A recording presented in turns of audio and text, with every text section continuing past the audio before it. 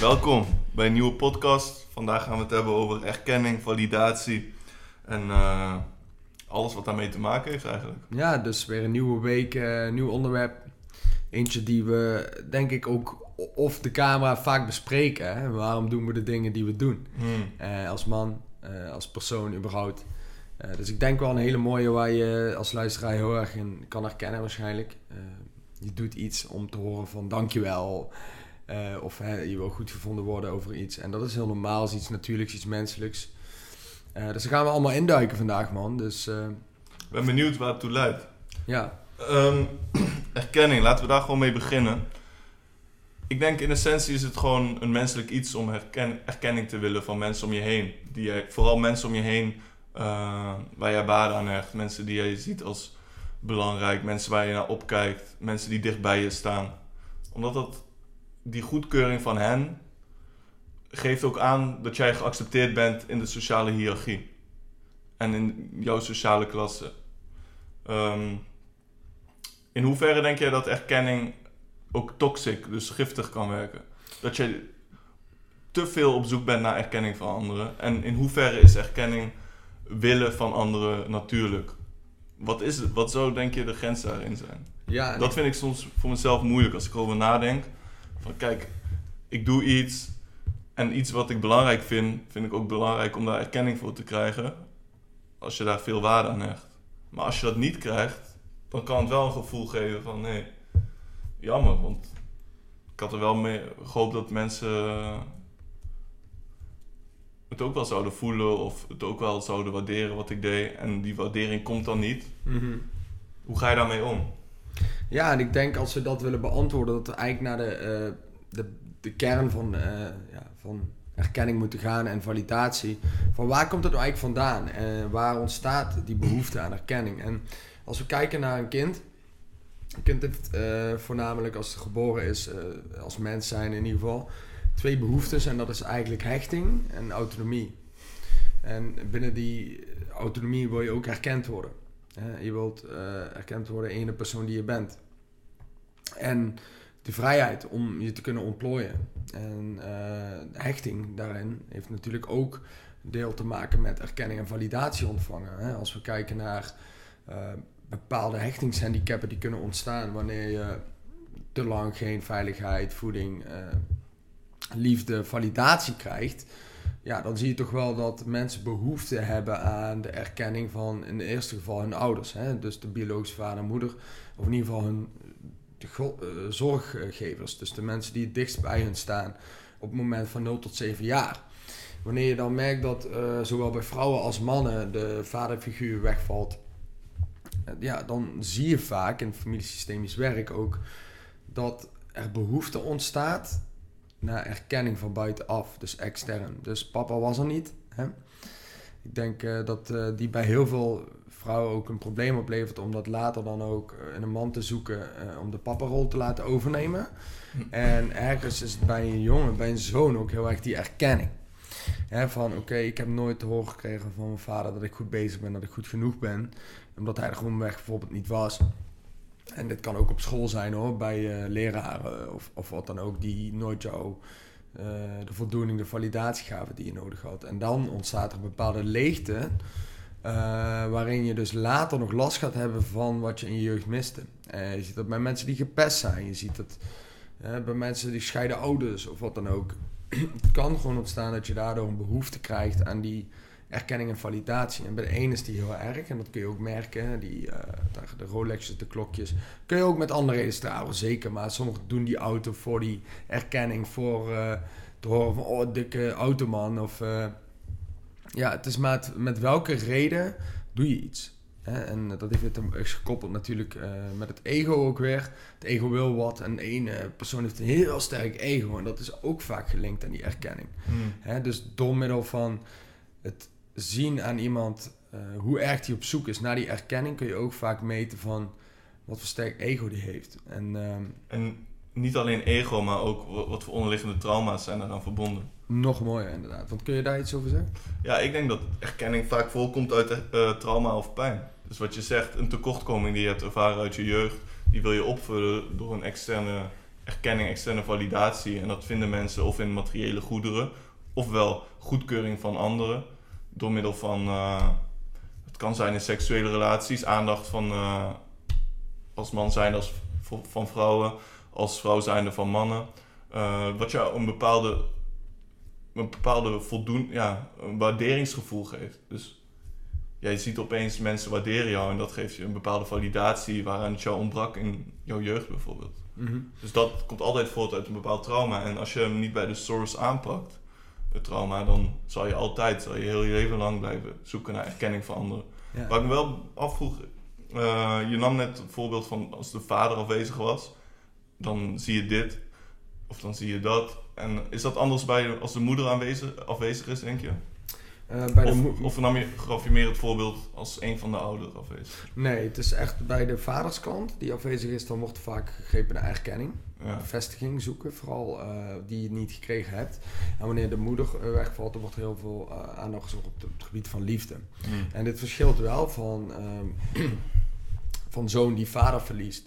Of zoon waar de vader afwezig is, zoekt vaak heel veel bevestiging en erkenning.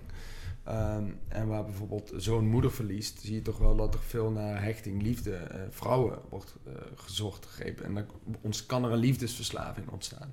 Dat heeft weer te maken met het gemis van de ouder van het andere geslacht, als we het hebben over de man. Snap je? Ja. En de vrouw, waar de vader afwezig is, zie je ook vaak van altijd op zoek naar die man. Altijd op zoek naar die mannelijke, masculine man die ze in hun jeugd nooit gekregen hebben. Dan noemen ze ook wel de wounded feminines. Hè? De vrouwen die een bepaalde wond proberen op te vullen met een vriendje. Maar die wond zal nooit gevuld kunnen worden met het vriendje. Dus dat vriendje zal het ook nooit goed genoeg doen. En ik denk dat het een hele mooi onderwerp is voor een andere keer. Maar waar we nu natuurlijk vooral naar kijken is, wat gebeurt er wanneer de bevestigingsdrang ontstaat, of erkenningsdrang, en wat je daarmee doet. Want is het iets verkeerds? In principe niet. Het ligt er inderdaad aan hoe je hem inzet en wanneer wordt het toxic. Want wanneer wordt het toxic? Hè? Precies. Ja. Ja, ik wilde daar nog wel iets over kwijt. Kijk, je nam net het voorbeeld van mensen met een dure klok of een dure auto. Van belangrijk van mensen om je heen dan om die erkenning te krijgen. Ik heb dit bereikt. Dat laten zien aan anderen. Dat is één kant. Maar aan de andere kant, je hebt ook mensen die zijn gewoon echt into iets. Ze zijn echt into de craft van watchmaking. En daarom kopen ze die dure klok. Precies. Maar er zijn ook mensen die zijn echt autofan. En als ze op een dag het geld hebben om die auto te kopen, dan krijgen ze echt een gezonde vorm van voldoening ook als ze die auto hebben. Erkenning van zichzelf ook. Ja, dus in die zin het nastreven van materiële goederen, vind ik niet altijd toxic of komt niet altijd voor uit een bepaalde tekortkoming. Dus dat wil ik als nuance even zeggen. Kijk, wij vinden sommige dingen die materieel zijn ook leuk. En in de toekomst zullen wij ook wel misschien iets aanschaffen wat duur zal zijn. Ik ben kapitalist op elk punt. Ik hou van genieten. Ik hou van geld uitgeven. En daarin voor de dingen waar ik mezelf beter door voel. Hè? In de zin van leuke dingen ondernemen. Ja. Ik wil ook een keer een weekend weg. Ik hou van de spa, zoals sommigen al wel weten die mij kennen. Dus dat is ook een vorm van dingen kunnen doen. Alleen, het is inderdaad met welke reden doe je het, dat het niet toxisch kan worden. Want op het moment dat jij geld verdient voor jezelf en je vindt het fucking nice om die vrijheid daarmee kunnen ervaren, wereld rond te reizen en wat dan ook, supergoed man, ga daarmee door. Maar doe je het om te laten zien aan anderen, dan zal het nooit genoeg zijn. Dan is het toxic. Op het moment dat de externe validatie of erkenning zodanig altijd aanwezig moet zijn dat je het niet voor jezelf doet, maar voor die externe validatie. En op dat moment is het toxisch in mijn ogen. Ja, en dat kan soms een hele dunne lijn zijn, omdat je het ook soms niet ziet bij mensen of waar het aan ligt. Kijk, ik heb ook wel dat ik iemand wel eens tegenkom en ik denk, jij bent heel erg bezig met wat anderen van je vinden, of de dingen die je doet en wat je drijft is heel erg gedreven door jouw drang voor erkenning of een bepaalde tekortkoming, een bepaalde leegte die je ervaart. Maar ja, het is soms moeilijk om daar echt een pijl in te trekken. Van soms kan je dat wel goed plaatsen en soms helemaal niet. En wanneer je iemand bijvoorbeeld niet goed kent, dan kan je daar een oordeel over hebben, maar dat blijkt niet altijd zo te zijn, zoals je dacht dat het was. Nee. De beweegredenen van die persoon.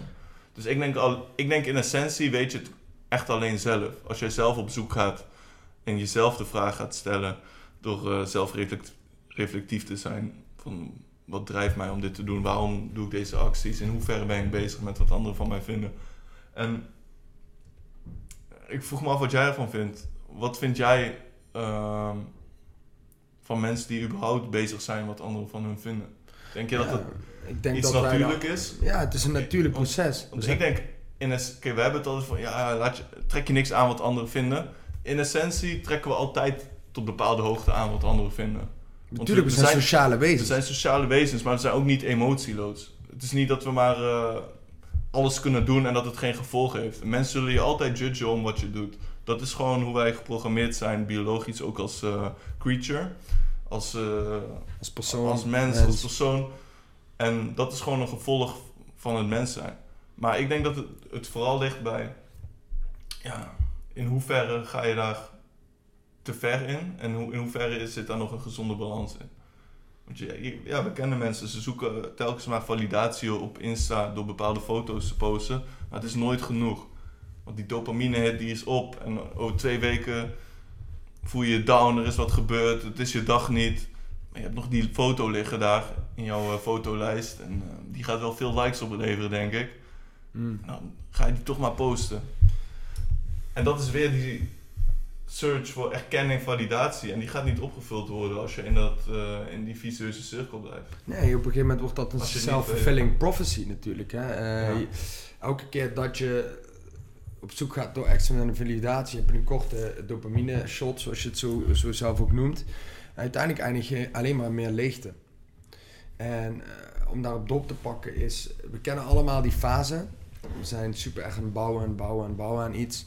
Ik neem dat heel erg, wat Carl Jung ook altijd zegt, van licht naar duisternis, wat we in eerder podcast hebben besproken. Maar ook het gedeelte van wanneer je iets heel erg obsessief mee bezig bent. Neem als voorbeeld, toen ik veel met fitness bezig was ik heel erg aan het bouwen en ik ging erkenning en validatie zoeken. En in dit geval lichaam bouwen waar ik trots op was.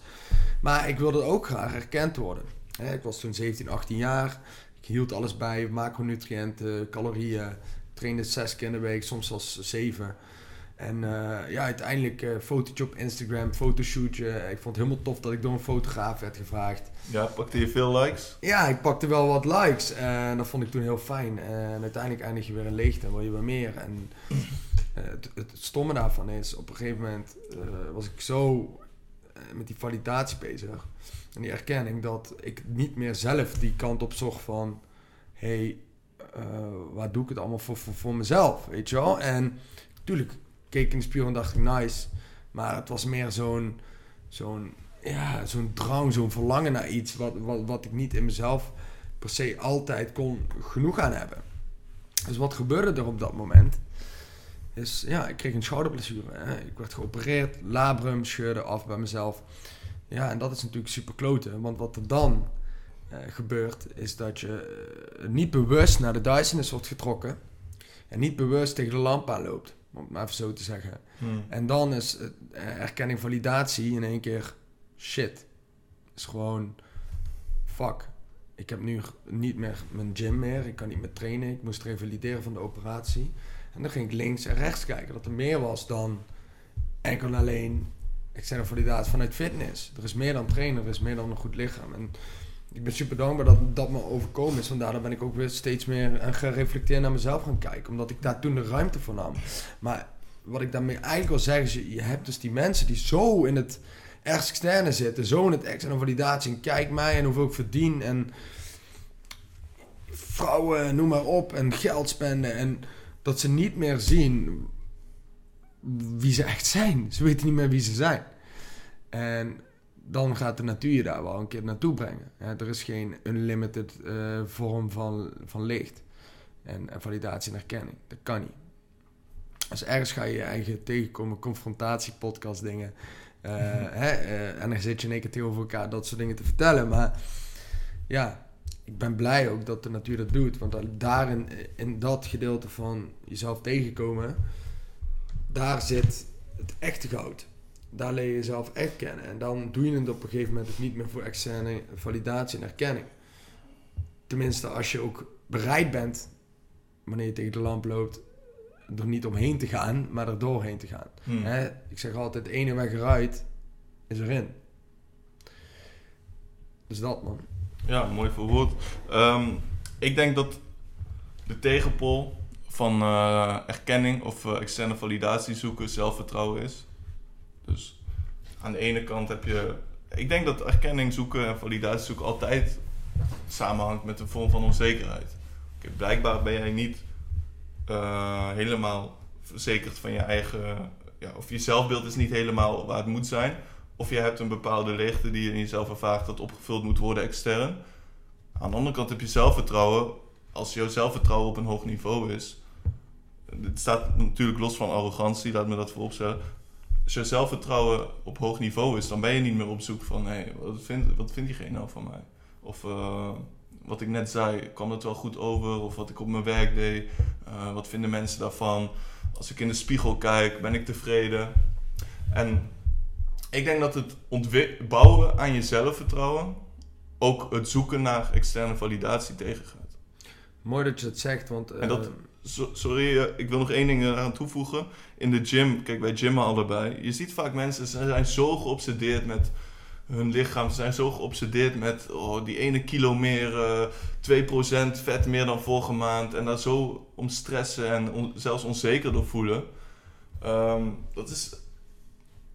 Dat is echt een vorm van onzekerheid waar je aan moet werken, anders blijft dat terugkomen. Ik spreek mensen in de gym, in hoeverre je ook als extern persoon zou zeggen van hey, het is goed zoals het is, ziet er goed uit. Ze gaan zelf niet geloven, omdat ze zelf nog niet die ontwikkelingsslag hebben doorgemaakt om een bepaald niveau van zelfvertrouwen te bereiken. Ja, en dat is een deel zelfliefde, zelfbeeld. Hè, zelfliefde is goed voor jezelf zorgen. Nou, als jij een klote zelfbeeld hebt en je gaat jezelf uithongeren om maar goed uit te zien, dan heb je geen echte zelfliefde. En dan ga je dus op zoek naar externe validatie, externe erkenning. Maar die zou je dus nooit genoeg zijn. En daarom dat je intern jezelf gaat uithongeren en noem maar op. Dus dat is inderdaad een mooie toevoeging daaraan van hey, het gedeelte wat je mist bij jezelf opvullen met andere dingen. En in dit geval is erkenning en validatie, die wanneer je ze intern niet oplost, voor altijd zullen voortduren. Dat is eigenlijk wat je net zei, toch? Mm-hmm. Ook met dat gymgedeelte. Ja, voor altijd. Of het wordt gestagen wat beter. Dat kan natuurlijk. Ja, we zijn... Time heals. Dus je zal bepaalde feedback loops wel meemaken, waardoor je een bepaalde progressie sowieso wel meemaakt. Maar als je niet bewust aan die ontwikkeling werkt, dan zullen dat patronen zijn die blijven terugkomen. Ja, gegarandeerd. Ja, en uiteindelijk zijn we allemaal jong, puber, onzeker. Weet je nog, de tijd op de middelbare school. Je bent net wat aan het puberen. Je begint vrouwtjes wat te bekijken, leuk te vinden, ook te versieren. Vrouwen zijn daar eigenlijk een beetje onzeker voor. Die praten weer over mannen onder elkaar. Weet je wel. En op dat moment ben je gewoon typisch onzeker. En je moet jezelf vormen naar iemand die vol zelfvertrouwen de dingen kan doen die doet. En zelfvertrouwen is niks anders dan ergens fucking goed in zijn in wat je doet.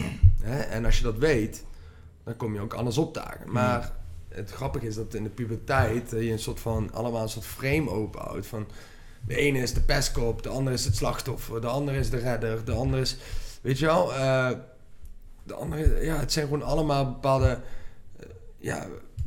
persoonlijkheden die je dan op dat moment aan het vormen bent, omdat je ergens nog jezelf aan het vormen bent. En naarmate je ouder wordt, krijg je meer zelfvertrouwen. Kijk, waar ik vroeger die erkenning zag over mijn lichaam, als ik nu inderdaad 2% meer ben, so be it. Weet je, het enige wat ik nu wil is gewoon gezond en fit zijn voor mezelf, om te kunnen performen. Tuurlijk, er hoort gezond en fit een goed lichaam bij, dus dat is het mooie uitkomst ervan. Ja, we kunnen wel liegen, maar we willen allemaal prima lichaam hebben om naar te kijken. Al dan niet een lichaam waar je trots op kan zijn. Tuurlijk willen we dat. Tuurlijk. En dat is ook niet erg, hè? Nee. Als je dat ambieert. Nee, dat is alleen maar goed. En het mooie is dat een externe complimentje altijd goed is. Het is zelfs een van de 5 liefdestalen zijn complimenten. Ja, alleen moet je niet drijven in je dagelijks leven. Ja, het moet niet de reden zijn dat je het doet. Het is super fijn om te ontvangen. Ik bedoel, hoe vet ik het vind om dagelijks met mijn bedrijf bezig te zijn. Mensen te helpen met hun slaap die van de medicatie afkomen. Dat ze zeggen, Martien, door middel van Conscious, door middel van de slaapacademie ben ik van de medicatie af. Nou, dat is erkenning en validatie voor hetgeen wat je doet. Dus dan is het goud. Mm-hmm. Maar dat is niet de missie om het te doen. En daar zit denk ik de gap. Precies. Tussen het een en het ander. Wat ik zelf lastig vind om een antwoord te hebben, als mensen het daarover hebben of mensen vragen dat aan mij. Oké, ik weet dat ik aan mijn zelfvertrouwen moet werken, dan ga ik minder op zoek naar die externe validatie. Maar waar begin ik? Ik denk deels, zelfvertrouwen gaat hand in hand met wat je al zei, competentie. Als jij merkt dat jij progressie boekt op een bepaald aspect, dan geeft dat jouzelf sowieso een beter zelfbeeld, omdat je je competent voelt over wat je kan op dat vlak. En competentie geeft straalt een bepaalde kracht uit. En dat leidt weer tot een goed zelfbeeld, met zelfvertrouwen. Maar er zijn ook mensen die een bepaalde onzekerheid ervaren. En het lijkt gewoon alsof ze daar gewoon niet uitkomen, alsof ze er altijd een bepaald trauma in dat bepaalde trauma blijven hangen. En dan is het lastig van, wat kan je daaraan doen? Hoe bekijk jij dat? Ja, kijk, ik ben natuurlijk geen psycholoog. Ik kan niet tegen mensen zeggen, ja, als dit is waar je doorheen gaat, dan moet je dit doen. Maar wij zitten hier meer als als ervaringsdeskundige. Als ervaringsdeskundige, maar ook om mensen te confronteren en onze eigen kennis en levenservaringen te delen. Ja, wat het mooiste is, denk ik, wat we met het gesprek ook weer willen bereiken, is dat je zelf gaat nadenken, aan het denken zetten, de confrontatie aangaat met jezelf. Ja. Doe ik dit ook wel eens? Of ben ik aan het doen om mezelf of ben ik aan het doen voor anderen? En als je daar bewust van wordt, dan zijn er een hoop mensen die het gewoon niet weten. Die het gewoon echt wat doen en niet snappen.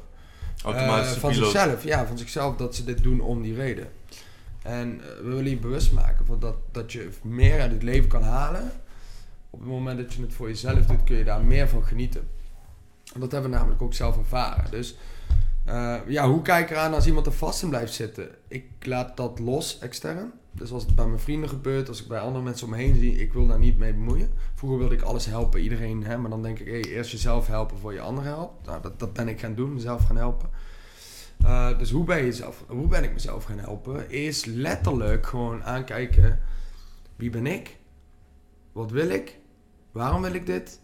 En als ik die vragen kan beantwoorden van, wie ben ik? Nou, als je niet weet wie je bent, moet je weten wat je wil. Want als ik weet dat ik bijvoorbeeld een mooi huis wil laten en een vrouw en kinderen, dan ben ik iemand die een mooi huis wil met een vrouw en kinderen. En dan maak je stappen om daar naartoe te werken. Precies. En dan wordt het een deel van je identiteit. Een deel van mijn identiteit. En op het moment dat je heel goed weet wat je wil, waar je naartoe wil werken, dan heb je inderdaad dat vizier.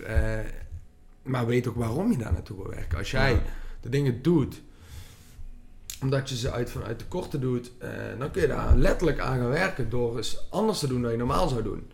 Dus letterlijk iets niet te doen wat je normaal zou doen om erkenning en validatie, helpt ervoor om een succeservaring te hebben van, ik kon nu zeggen dat ik 20k omzet heb gedraaid deze maand, maar ik deed het niet. En hoe voelt dat? Ga daar maar eens even in zitten, weet je wel?